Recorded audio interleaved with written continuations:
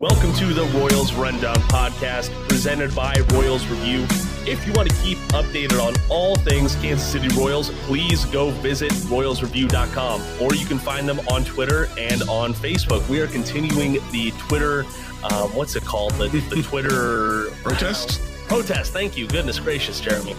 We're keeping that going all the time.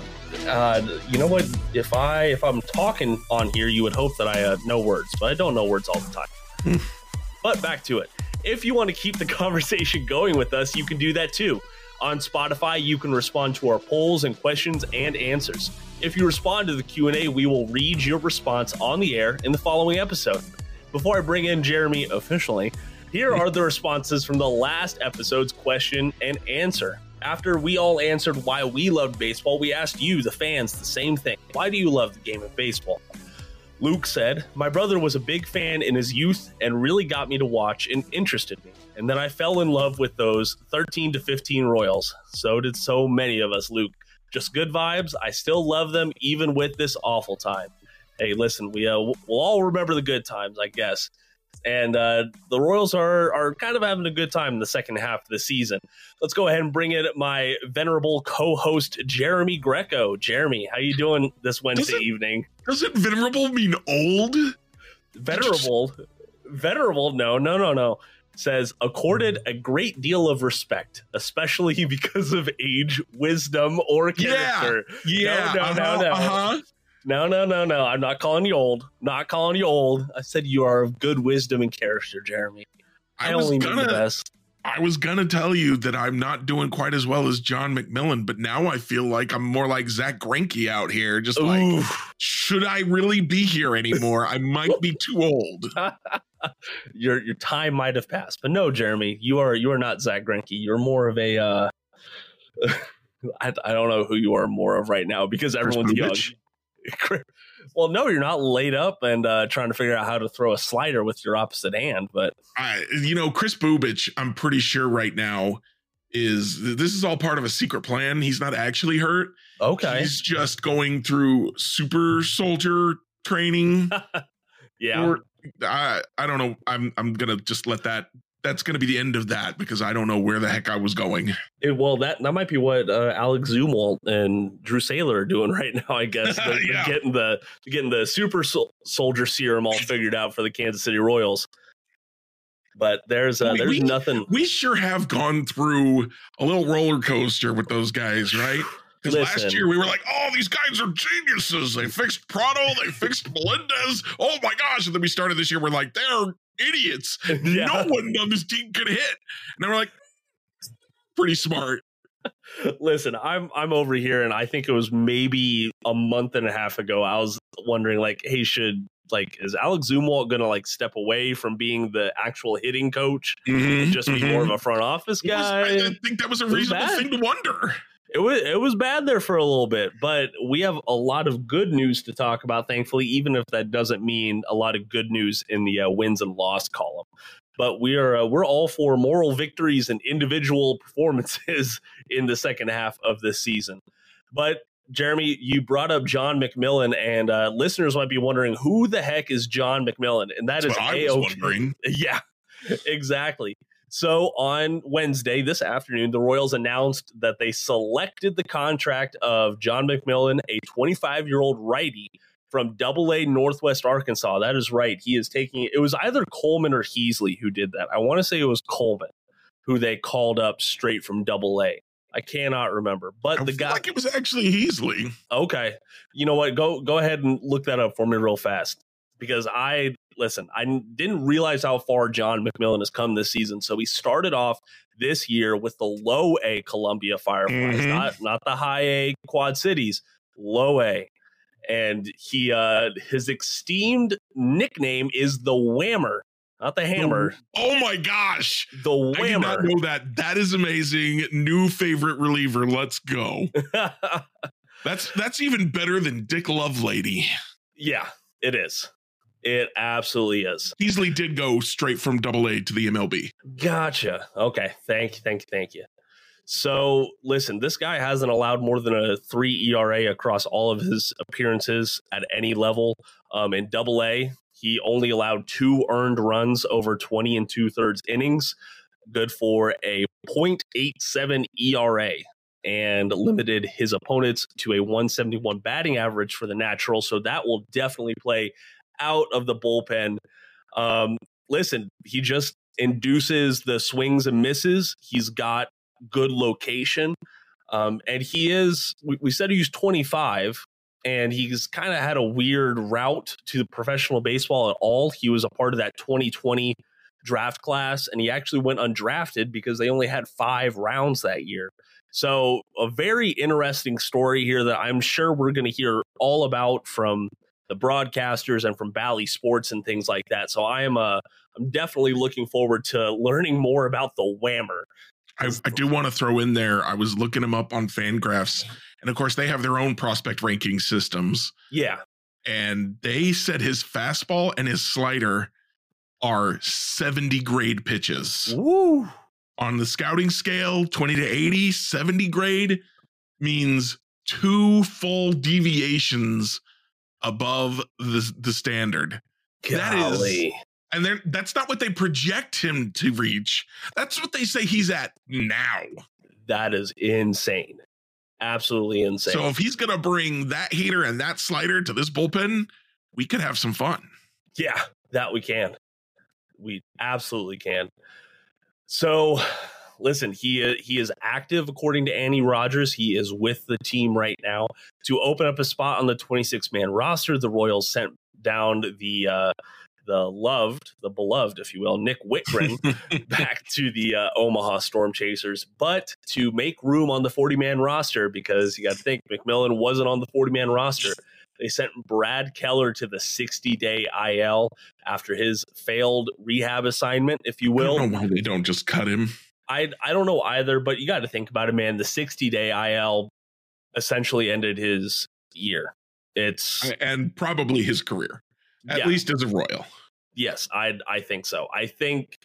I'm curious if they just want to let him go quietly. You know what I mean? Like, okay, this is it, but we're not going to put that out there. Because you accomplished the same thing. You brought up a bullpen replacement and opened up a 40-man roster spot, and his spot's going to be open after the season concludes anyways. So that I will say this. It's not just the player, but it's also the process why I'm excited about this move, because this is definitely something like, okay, we're moving on. We are taking a big swing. We're not calling up Colin Snyder. We're not calling up, Jonah Dipoto, I think is how you say his name. We're not calling up those guys who have very low ceilings, but we're calling up this McMillan kid who looks the part of a major league reliever, and we're going to sink or swim. That's what it is. They have minimal investment in him. I always advocate don't do the sink or swim approach with, guys that you want to be a part of the long-term picture. But if McMillan succeeds, then it's good for the Royals. If he doesn't, they're not out a whole lot. I will say Bally put out earlier that he was going to be opening the Friday game. I have not seen that confirmed anywhere, but that might be where he comes in. I don't know. Not going to hoping to see him tonight. You know what? I am hoping to see him tonight as well. It's the third game against the Mariners. The series is still very much in play, and I think it would be pretty cool for the Royals to get a series win over the Mariners. I know the Mariners aren't doing very well this season, but there's this whole Bobby Witt Jr. versus what? The Mariners were leading their division for a while. I thought they were closer to 500 right now. No, they just had an 8-game winning streak. They lost 2 before they came to Kansas City, but they'd won 8 in a row before that. All right, they are 64 and 55. They're 64 and 55. They're third in the division, man. Right in the playoff race. Yeah, well, I don't pay attention to standings anymore because it doesn't involve the Royals. Who could blame you?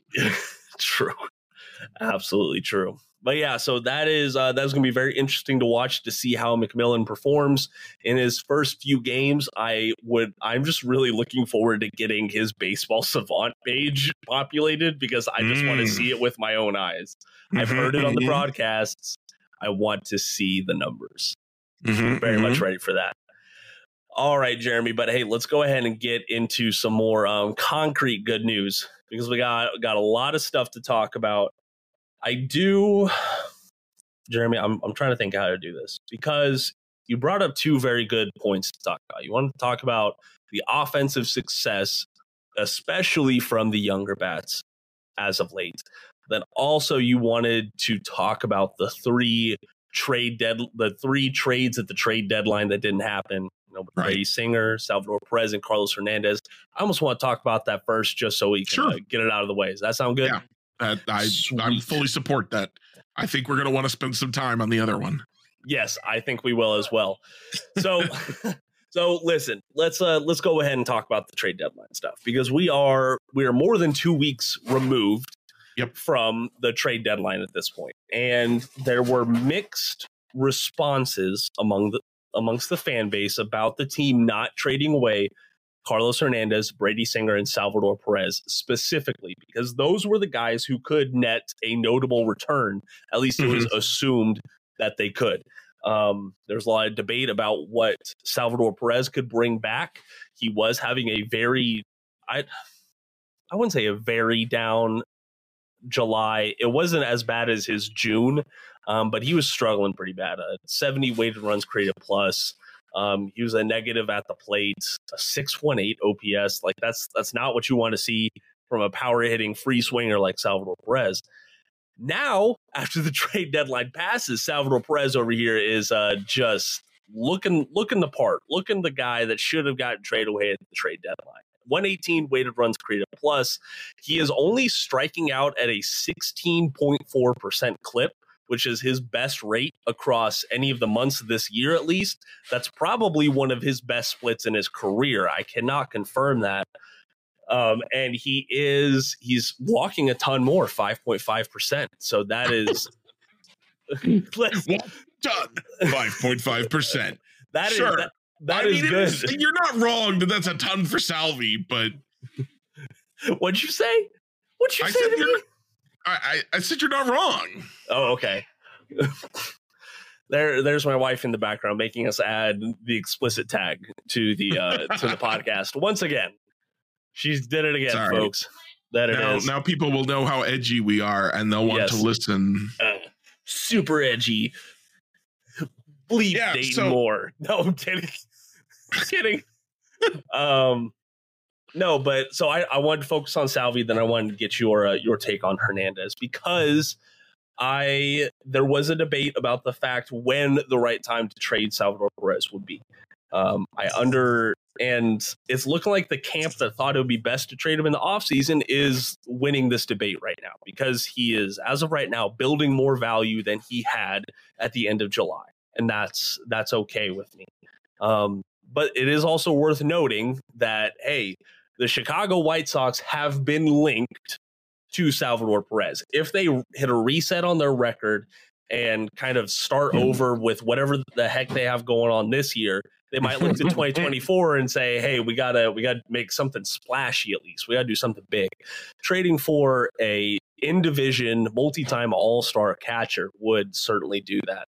But so all that, Jeremy, I think Salvador Perez's trade stock is up since the trade deadline. It is trending in the correct direction towards the offseason. What are your thoughts about Salvi? Then let's hear about Carlos.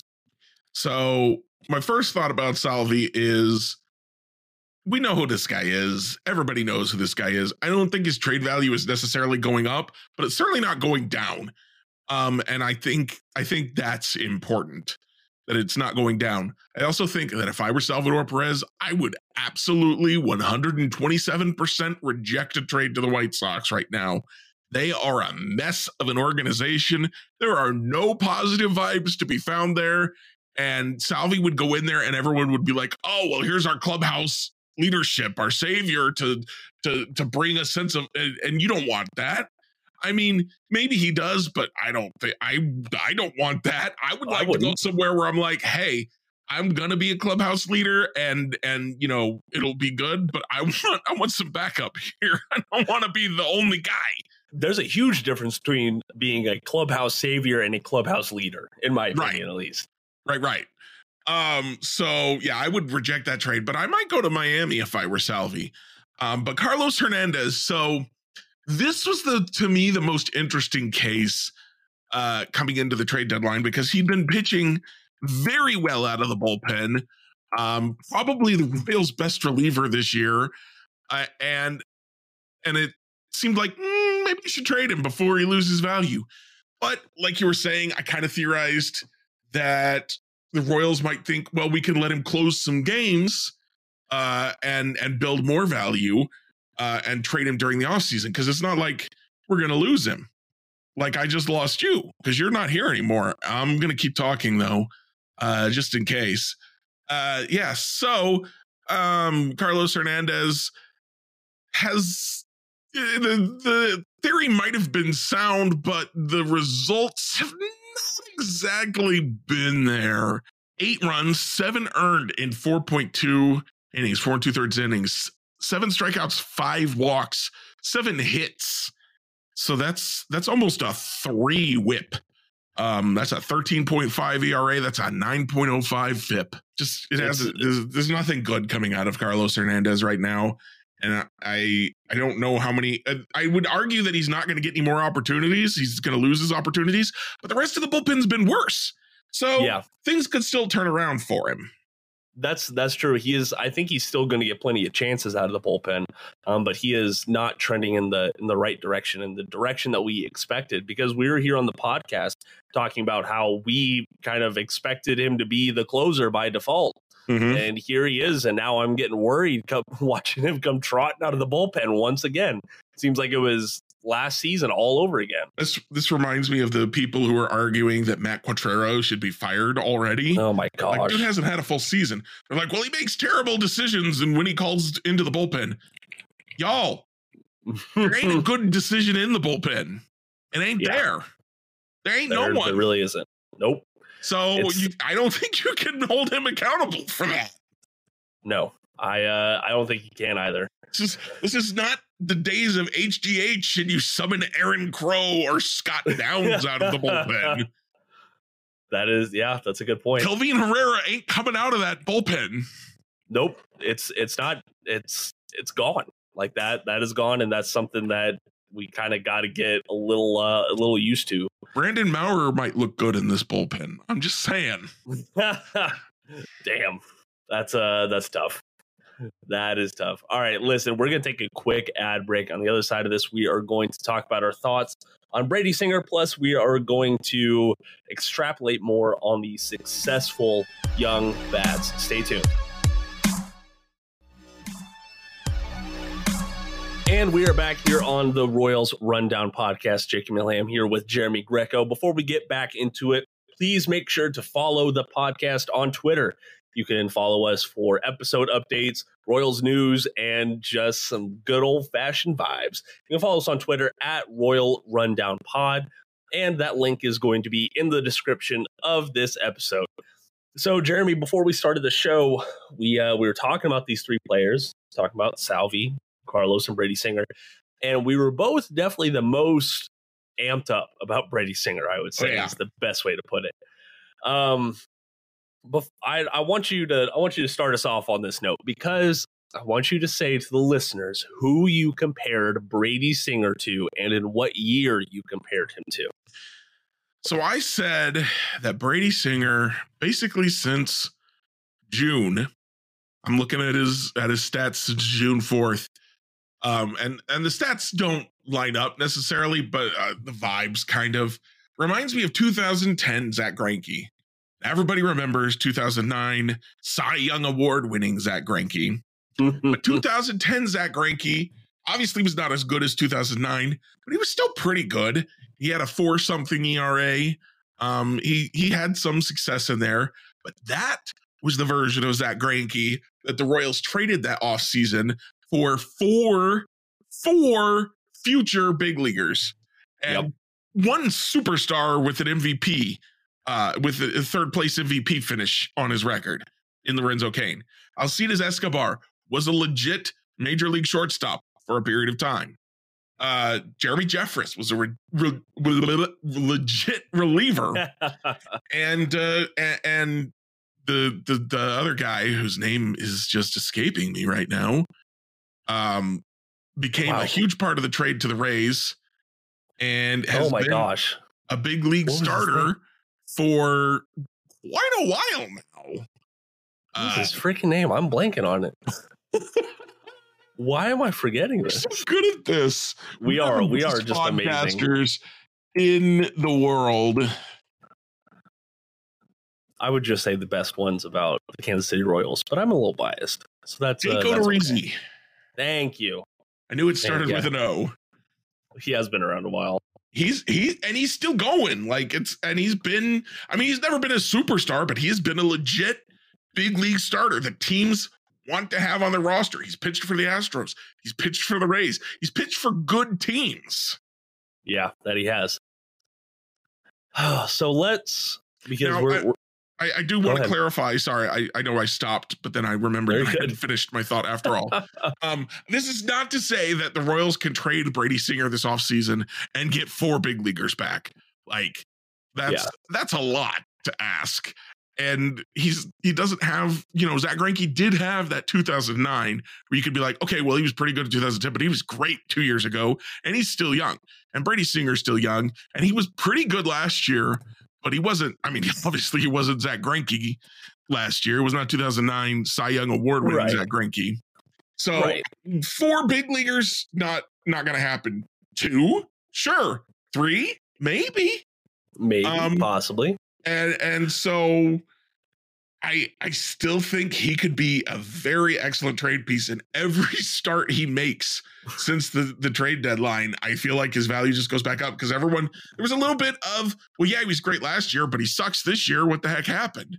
And he looks right now as good or better than he did last year. He's throwing that changeup more finally. And it's working.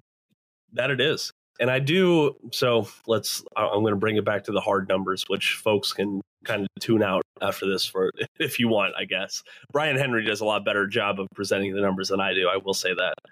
So I'm looking at Fangraphs, and I'm doing their little comparison tool where you can pull up two pitchers and say, okay, I want to compare them by their age, their age 26 season. So right now, Brady, who is just turned 27 earlier this month, is technically in his age 26 season. Right.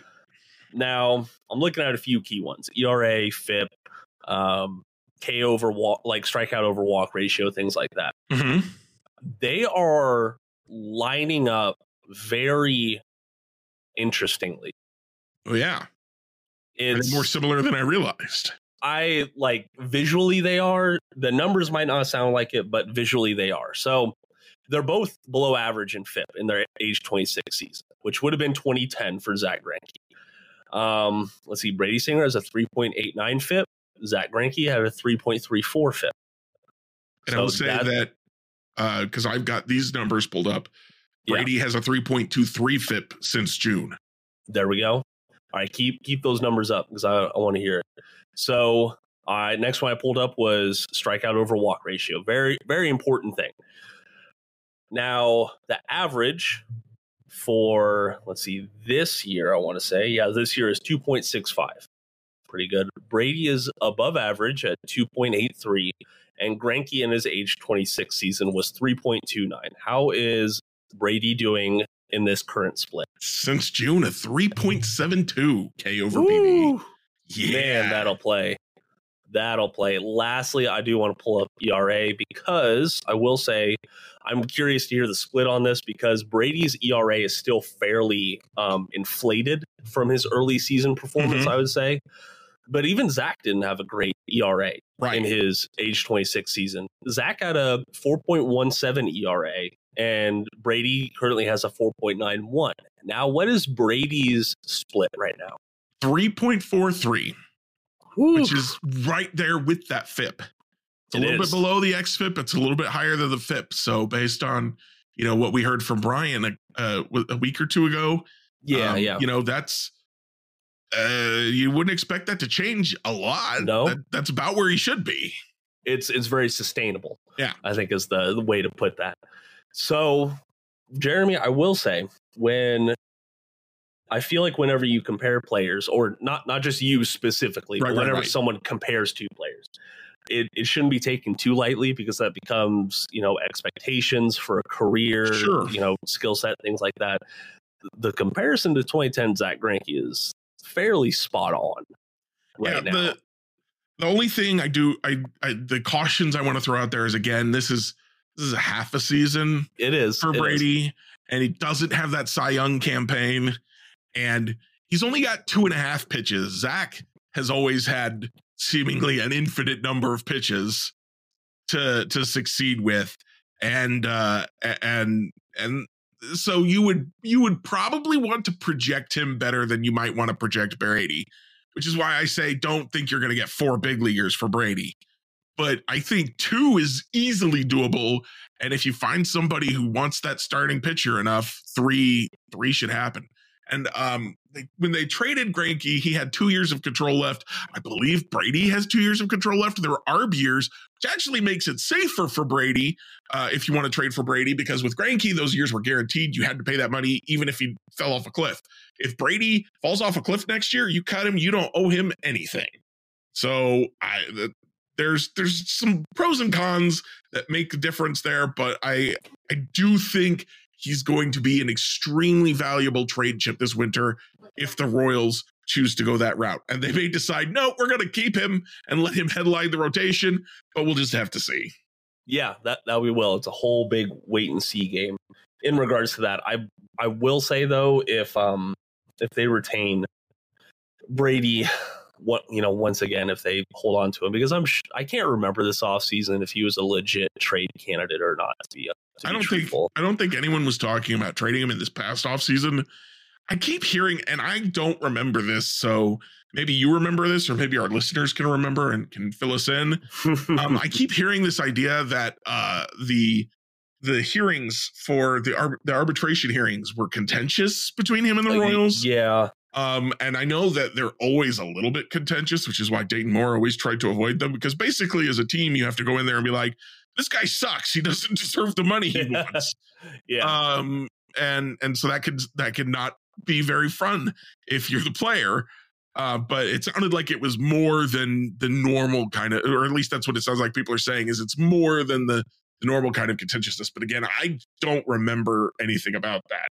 I will. That's how it was definitely portrayed, at least. Okay. Now I don't know how much of a spin was put on that, because at the end of the day, they weren't going back and forth. The Royals and Singers camp, they weren't going back and forth over a ton of money.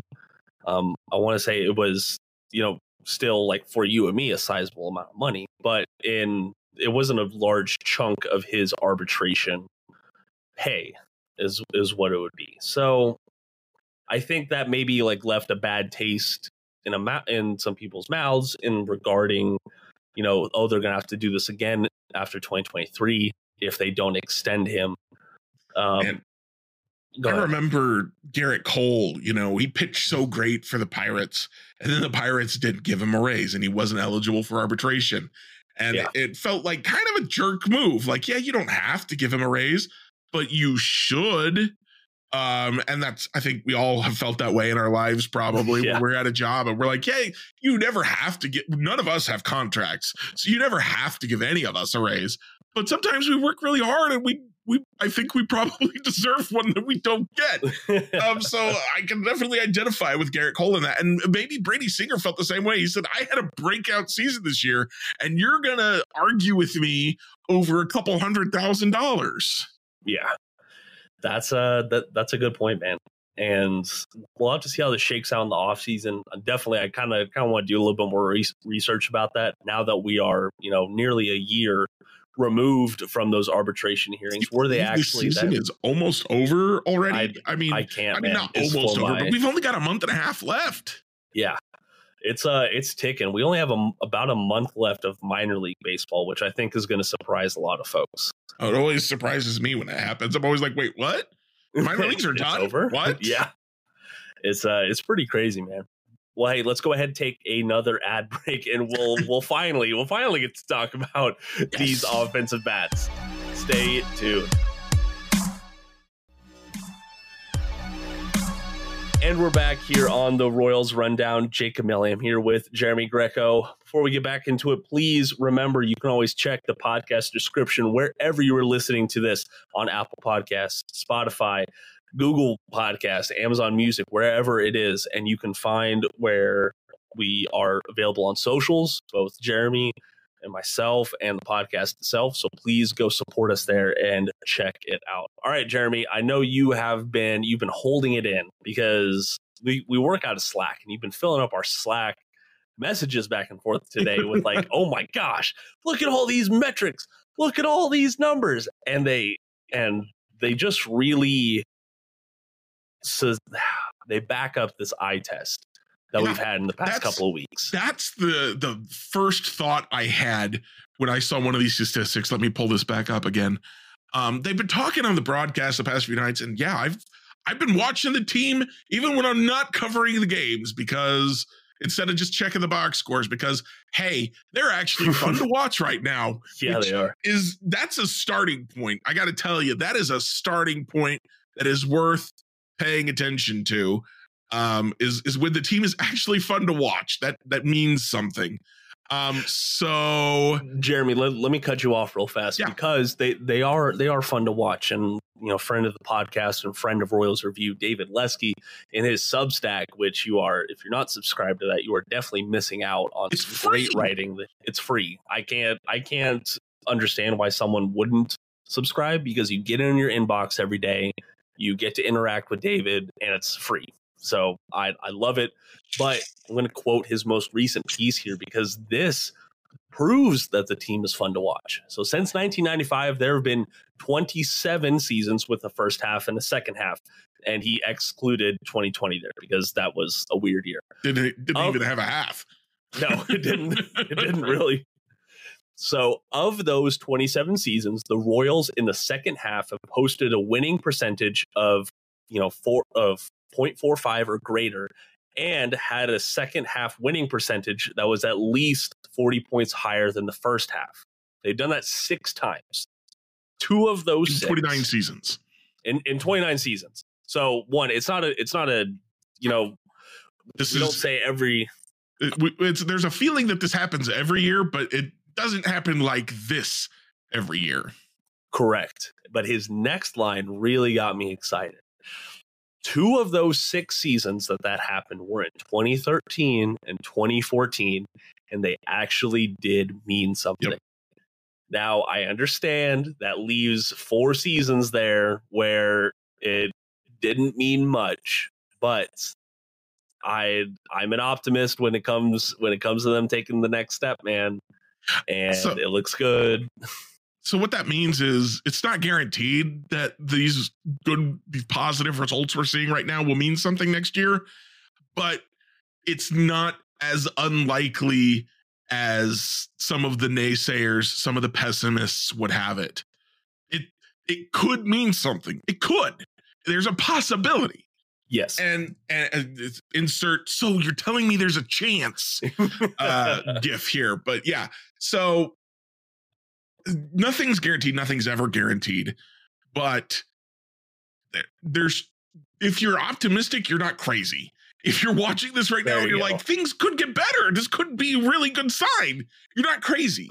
You're not being stupid. It could be.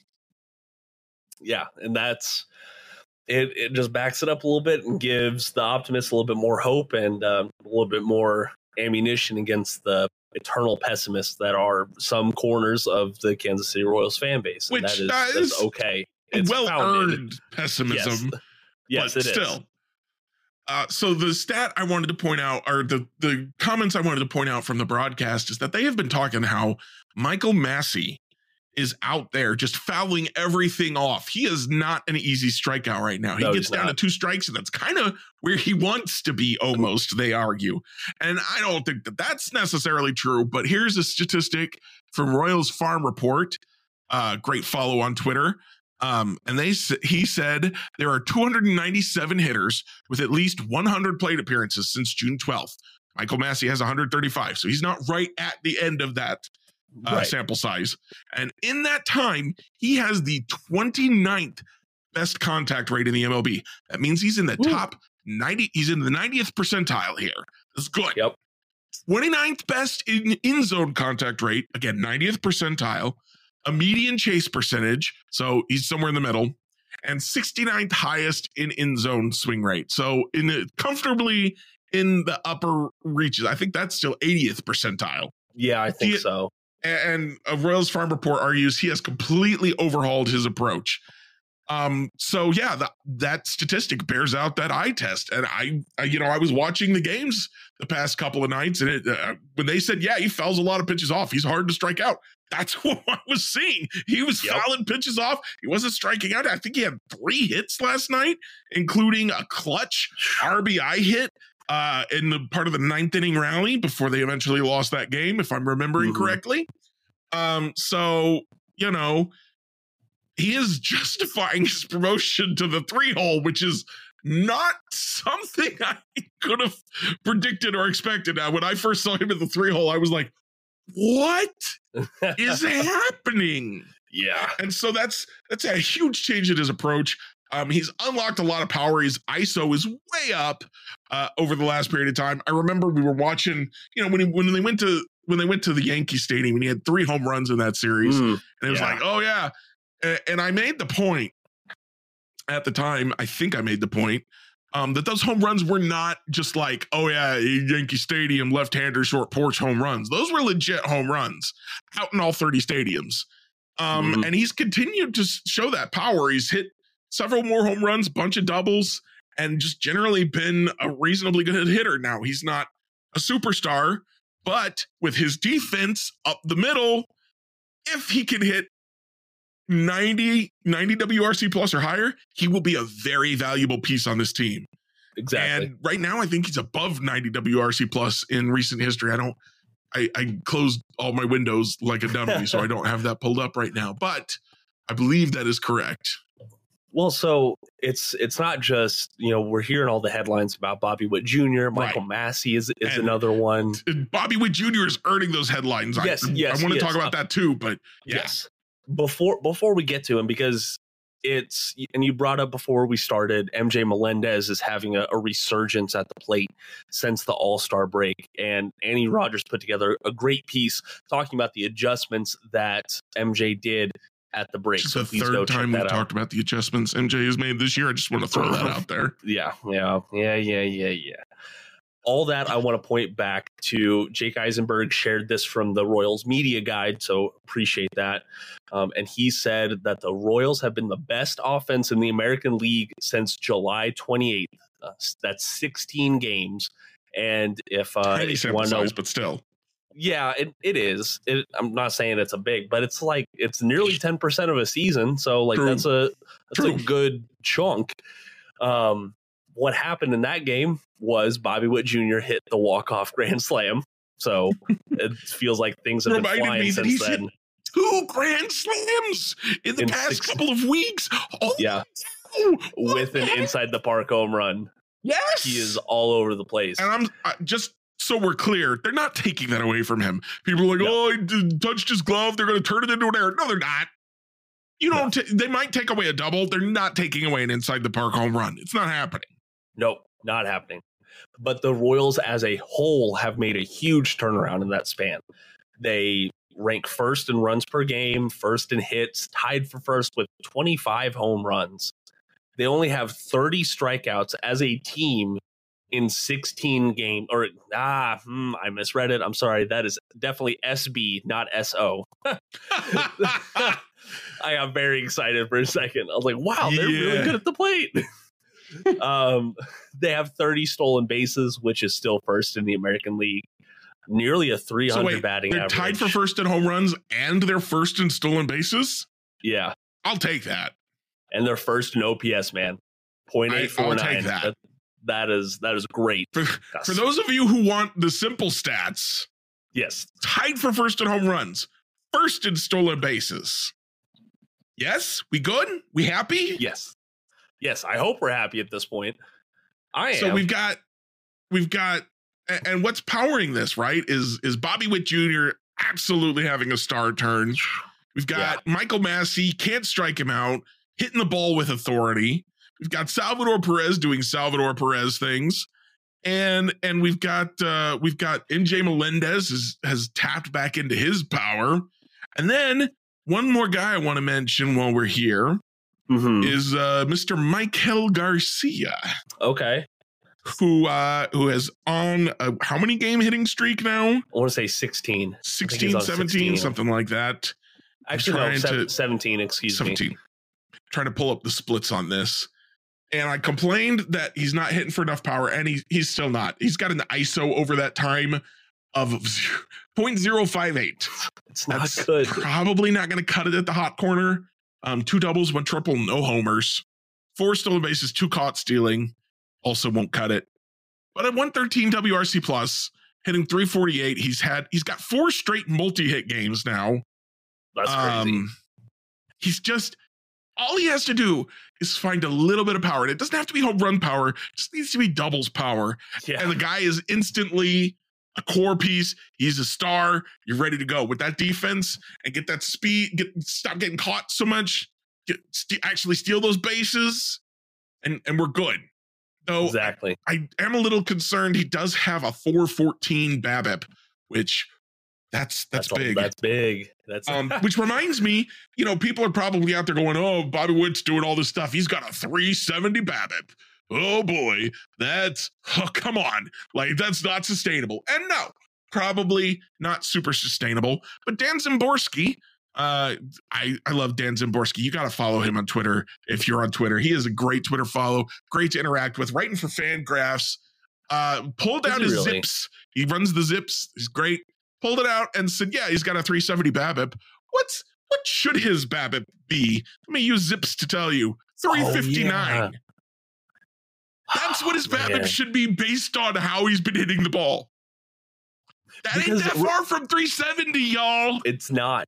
It's really not. And remember, we were talking about all this. He's earning this for real. He is. And we were talking about, remember a couple of months ago, we were talking about like, oh, his BABIP's so low. His expected batting average is so high. There's a huge difference.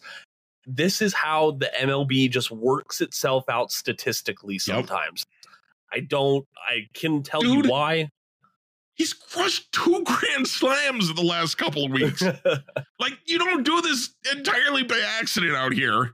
No, you certainly don't. He's hitting other home runs in there too. He's been absolutely on fire.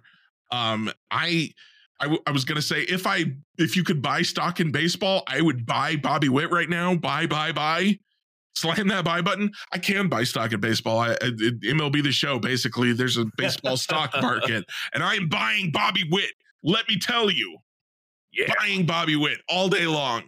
One more stat I wanted to give you about Bobby Witt from some tweets that we were looking at and that I shared with you.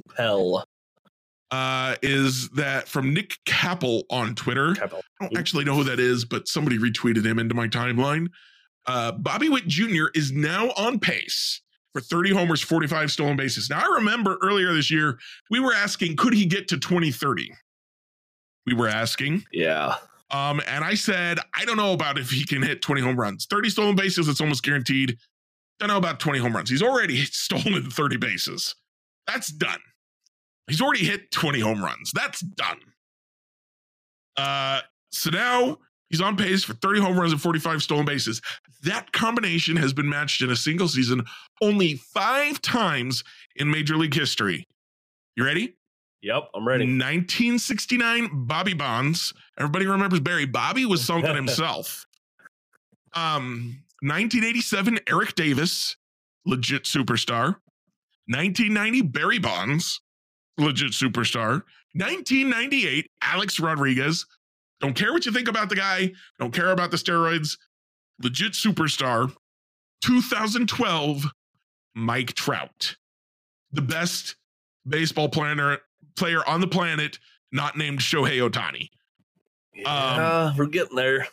So that if he pulls off the 30-45, this is not, he's got 12 home runs in day games this season and no one ever does that. This is over a full season of production of power, speed, His defensive numbers, we've been talking about it all years. Defensive numbers are insane. I think he's still leading the major leagues every position in outs above average.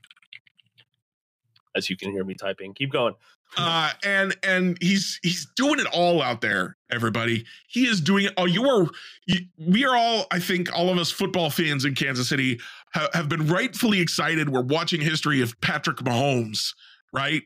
Patrick Mahomes is a Hall of Famer. We all know this already. The only question is, how many Super Bowls will he win before he goes to the Hall of Fame? Yeah. I think, and it's so exciting to watch history in the making, especially as Kansas City fans, because we've never seen this before. I'm too young to have seen George Brett.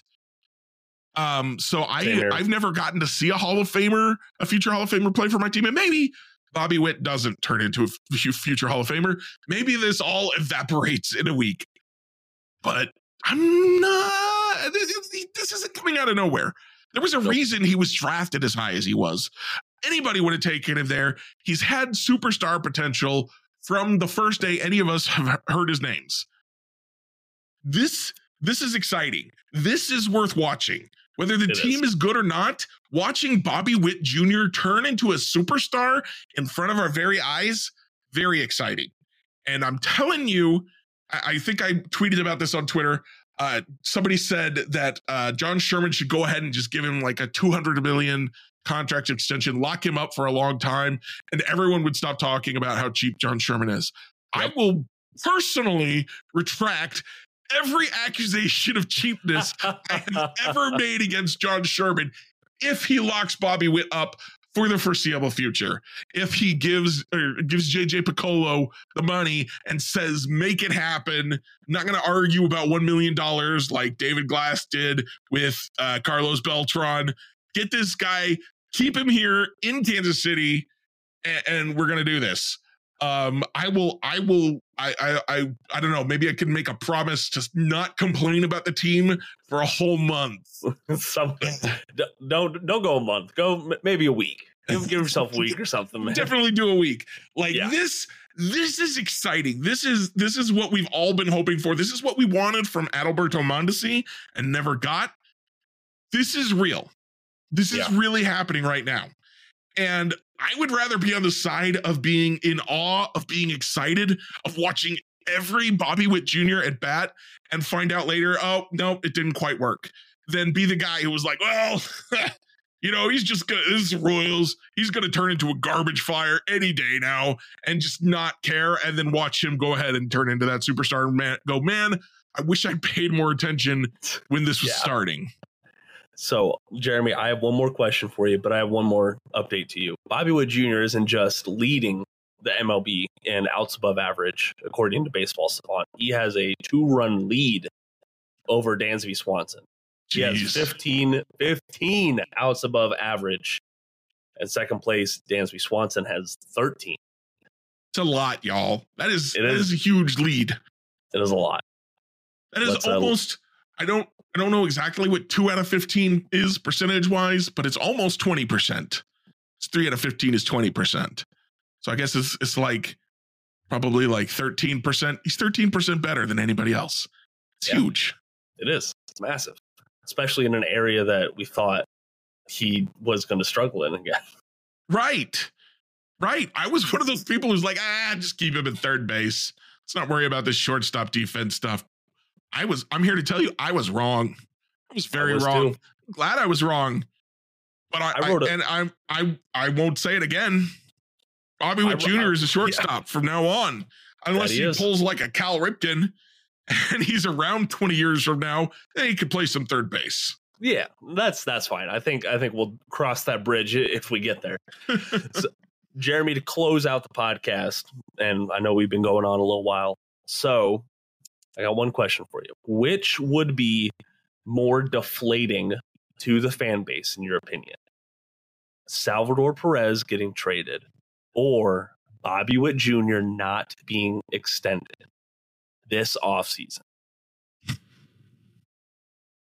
That is a difficult question.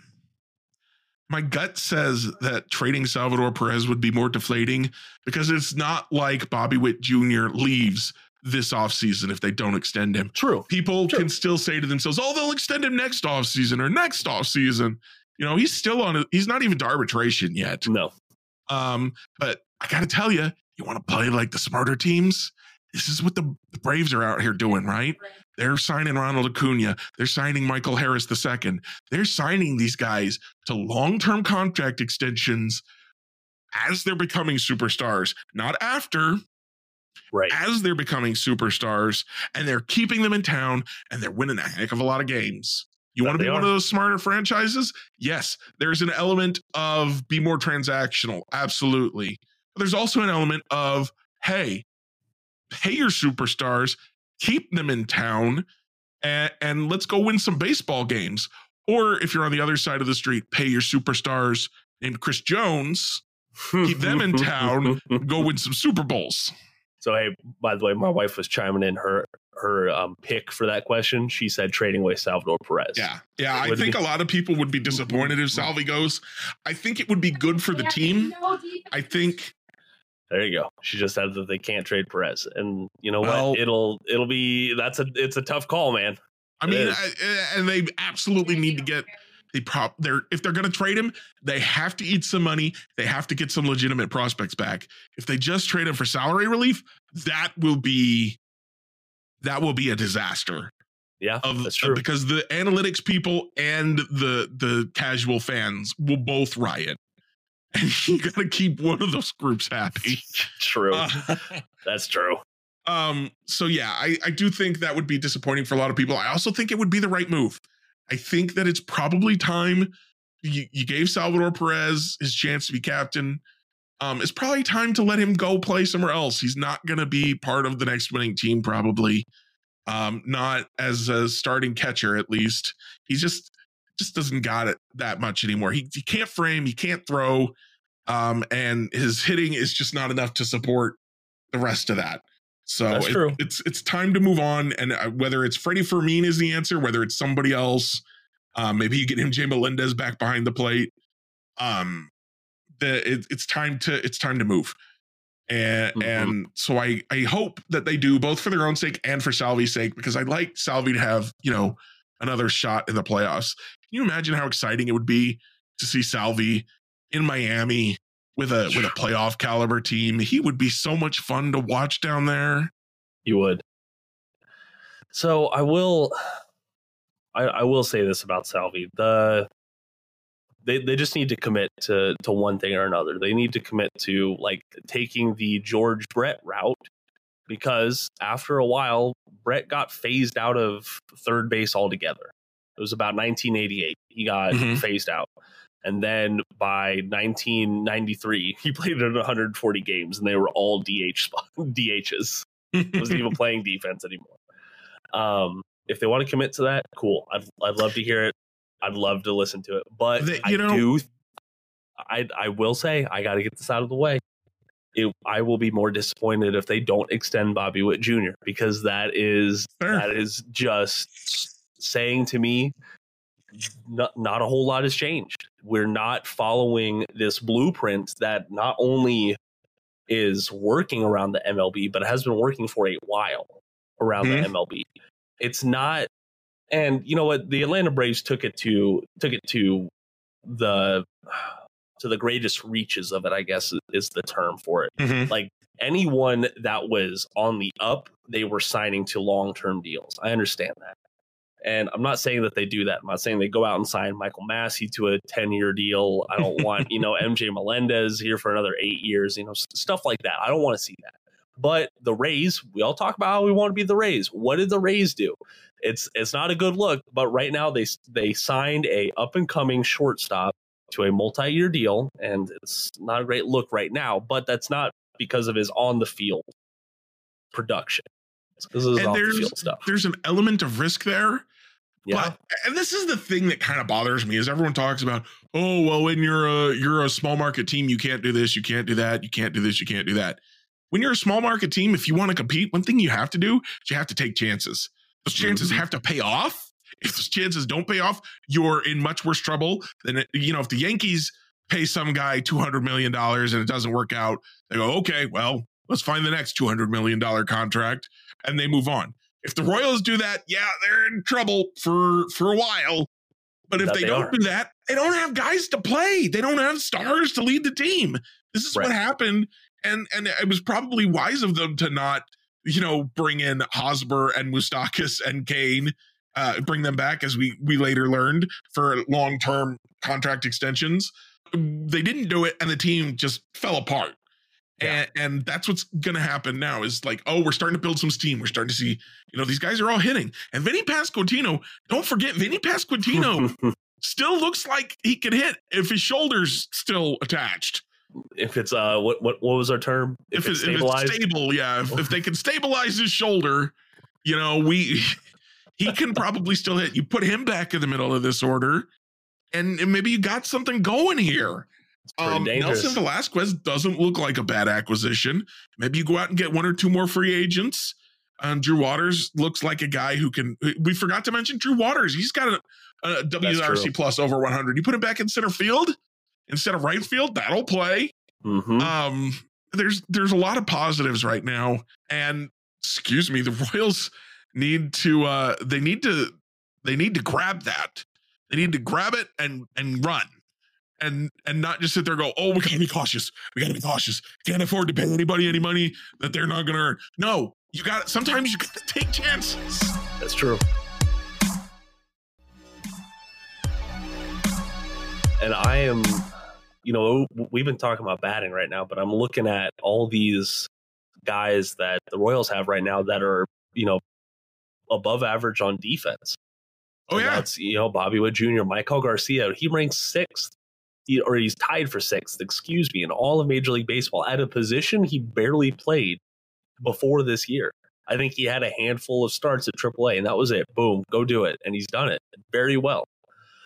As much as we dog on Kyle Isbell for his hitting at times, one, he is on an upswing right now with his plate approach, if my memory is serving correctly. And he's still a 6 outs above average guy in center field. Michael Massey, same thing. Drew Waters, above average. It's a lot of aspects with these position players are looking fairly good right now. It's all about the pitching, and we know that. And we saw it last night on Tuesday with Jordan Lyles. We did. We saw how deep that hole was that a starter like that can dig. Mm-hmm. And we saw the team surge back, but it didn't matter because that hole was just too dang deep. So if they hold on to Brady Singer, and if they go out and make like one or two legitimate moves, like you were talking about chances, how big of a chance was it that the Royals sent away their top overall prospect and other pieces to get James Shields from the Tampa Bay Rays back when it was? That was the catalyst. We all know that. Yep. And trading Zach Greinke was a chance. I know that was kind of forced on them, but that was a chance. I think you could have said, no, we're not trading you. Sorry, you signed a contract. They could have done that. They said, all right, listen, we're going to do right by you. We're going to take a chance. We're going to trade you. We're going to see what happens. It worked out. Like you said, trading Will Myers, not Michael Myers. That's someone else entirely. Trading Will Myers. Jake Odorizzi was a top pitching prospect, actually. That was a risk. Honestly, going into 2015, signing Edinson Volquez and Kendrys Morales, those were risks. Sometimes it pays off. Sometimes it doesn't. Omar Infante, Alex Rios would like a word. But this is what I'm talking about, is like chances have got to be taken if you want to go to the postseason. And if you don't take chances, then you don't go. Yeah, that's true. See, even the Astros understand that sometimes you got to take chances. They just went out and got Justin Verlander again. That's true. He made a trade for Justin Verlander again. Got to take a chance. He's still got it.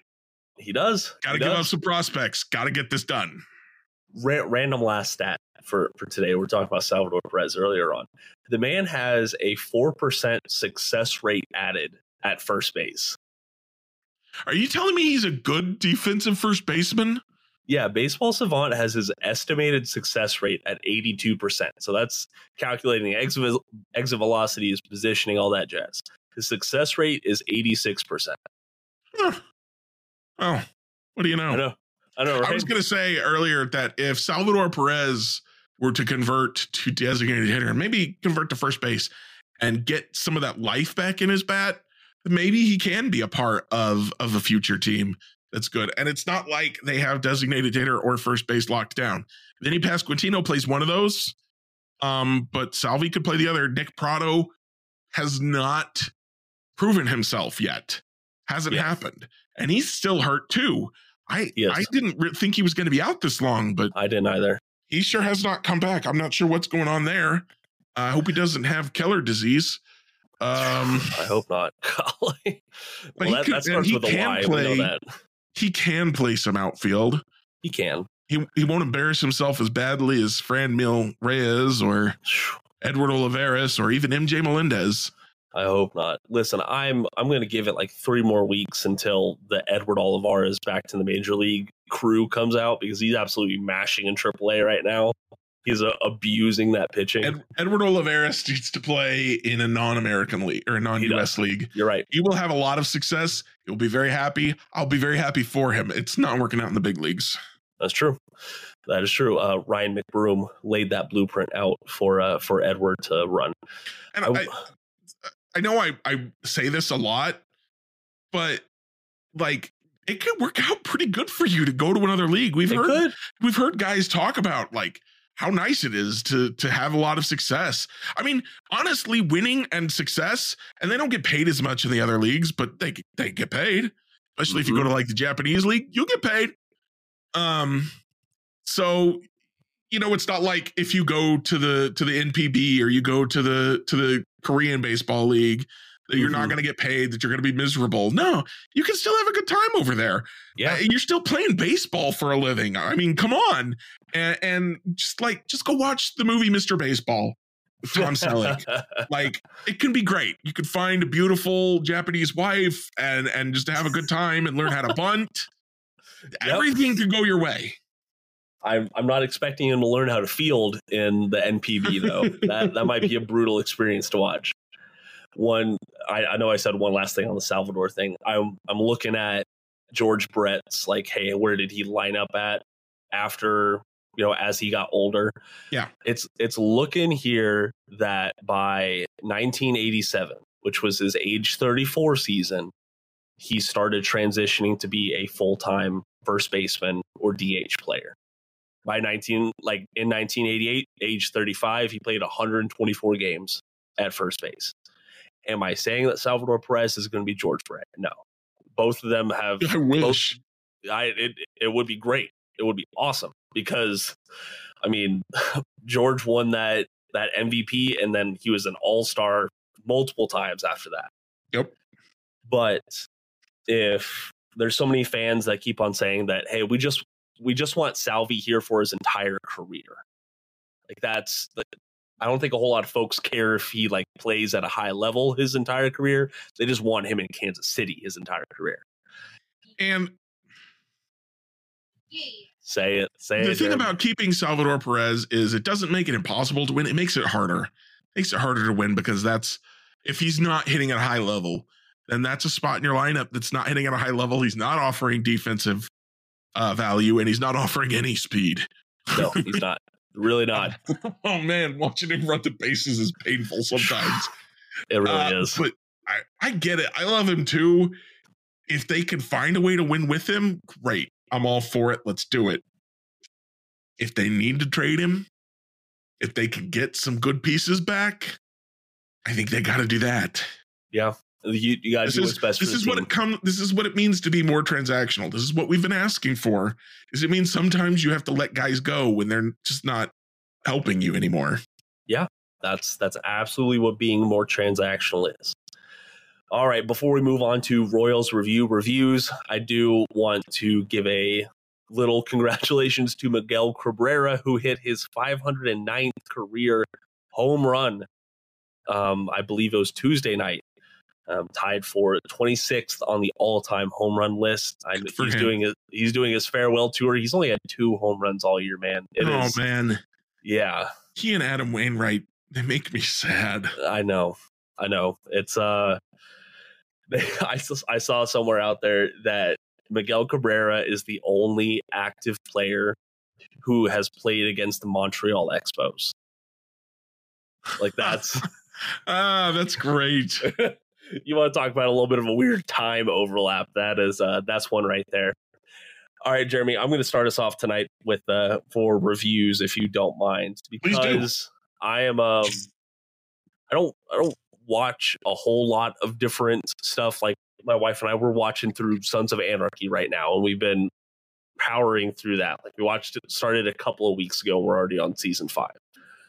It is amazing. We absolutely love it. But you also know that my love for Timothy Olyphant trumps all. Yes. And I watched a movie from 2010 called The Crazies. I had not seen it yet.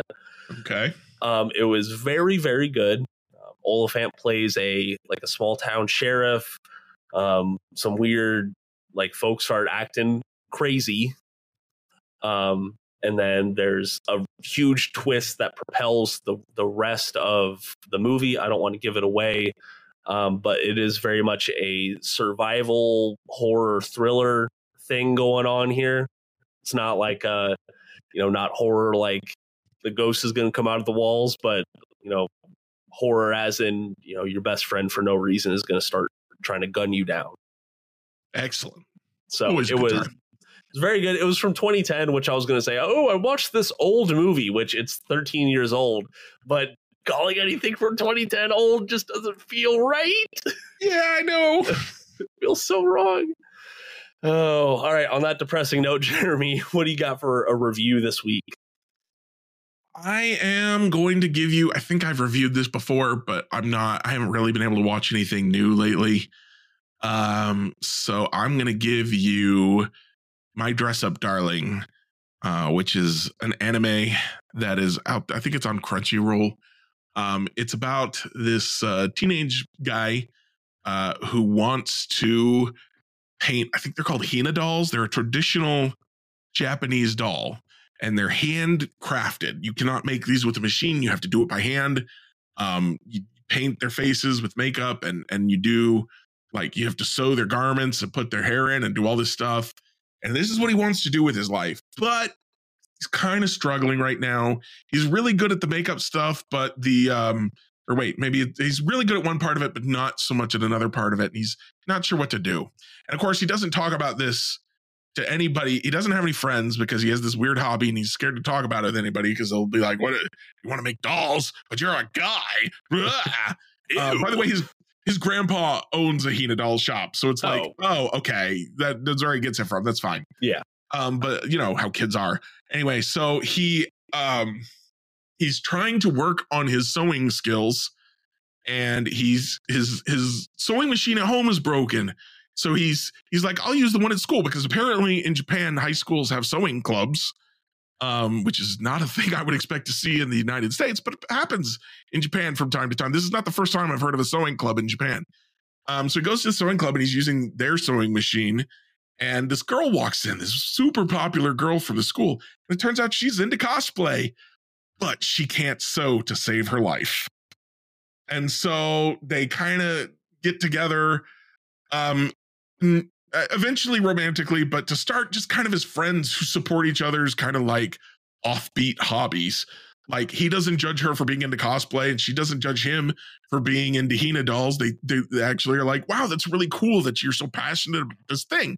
It's just really wholesome to watch them interact with each other. And it's a really good time. There's only one season so far. I don't know if any more seasons will come out. I'm fingers crossed, because I absolutely love the dynamic between these characters, and I would love to see more. So definitely recommend y'all check that one out. Heck yeah. Thank you for that, Jeremy. And that is going to do it for today's episode of the Royals Rundown Podcast. Please go follow us on Twitter. You can find all of our links down in the podcast description. Also, please go check out royalsreview.com and all the great work that is going on over there. We have a bunch of guests in the works. I heard back from Preston Farr today, and he is very much looking forward to joining the podcast more often. He is sweet. I would kind of, I don't know, man. He's been challenging Royals Farm Report for that king of he absolutely Royals has. minor. I have subscribed to him on Patreon. He's started his own Slack channel where you can just ask him questions about the prospects, and he's got really interesting, informative answers. And I've been on there having a great time talking to him. I look forward to having him on the show. Heck yeah. But that is, like I said, that's going to do it for today's episode. Thank you so much for listening, everyone. You can answer today's question and answer on Spotify and Spotify alone. So please go check that out. We will be reading your responses on the air. But until next time, go Royals.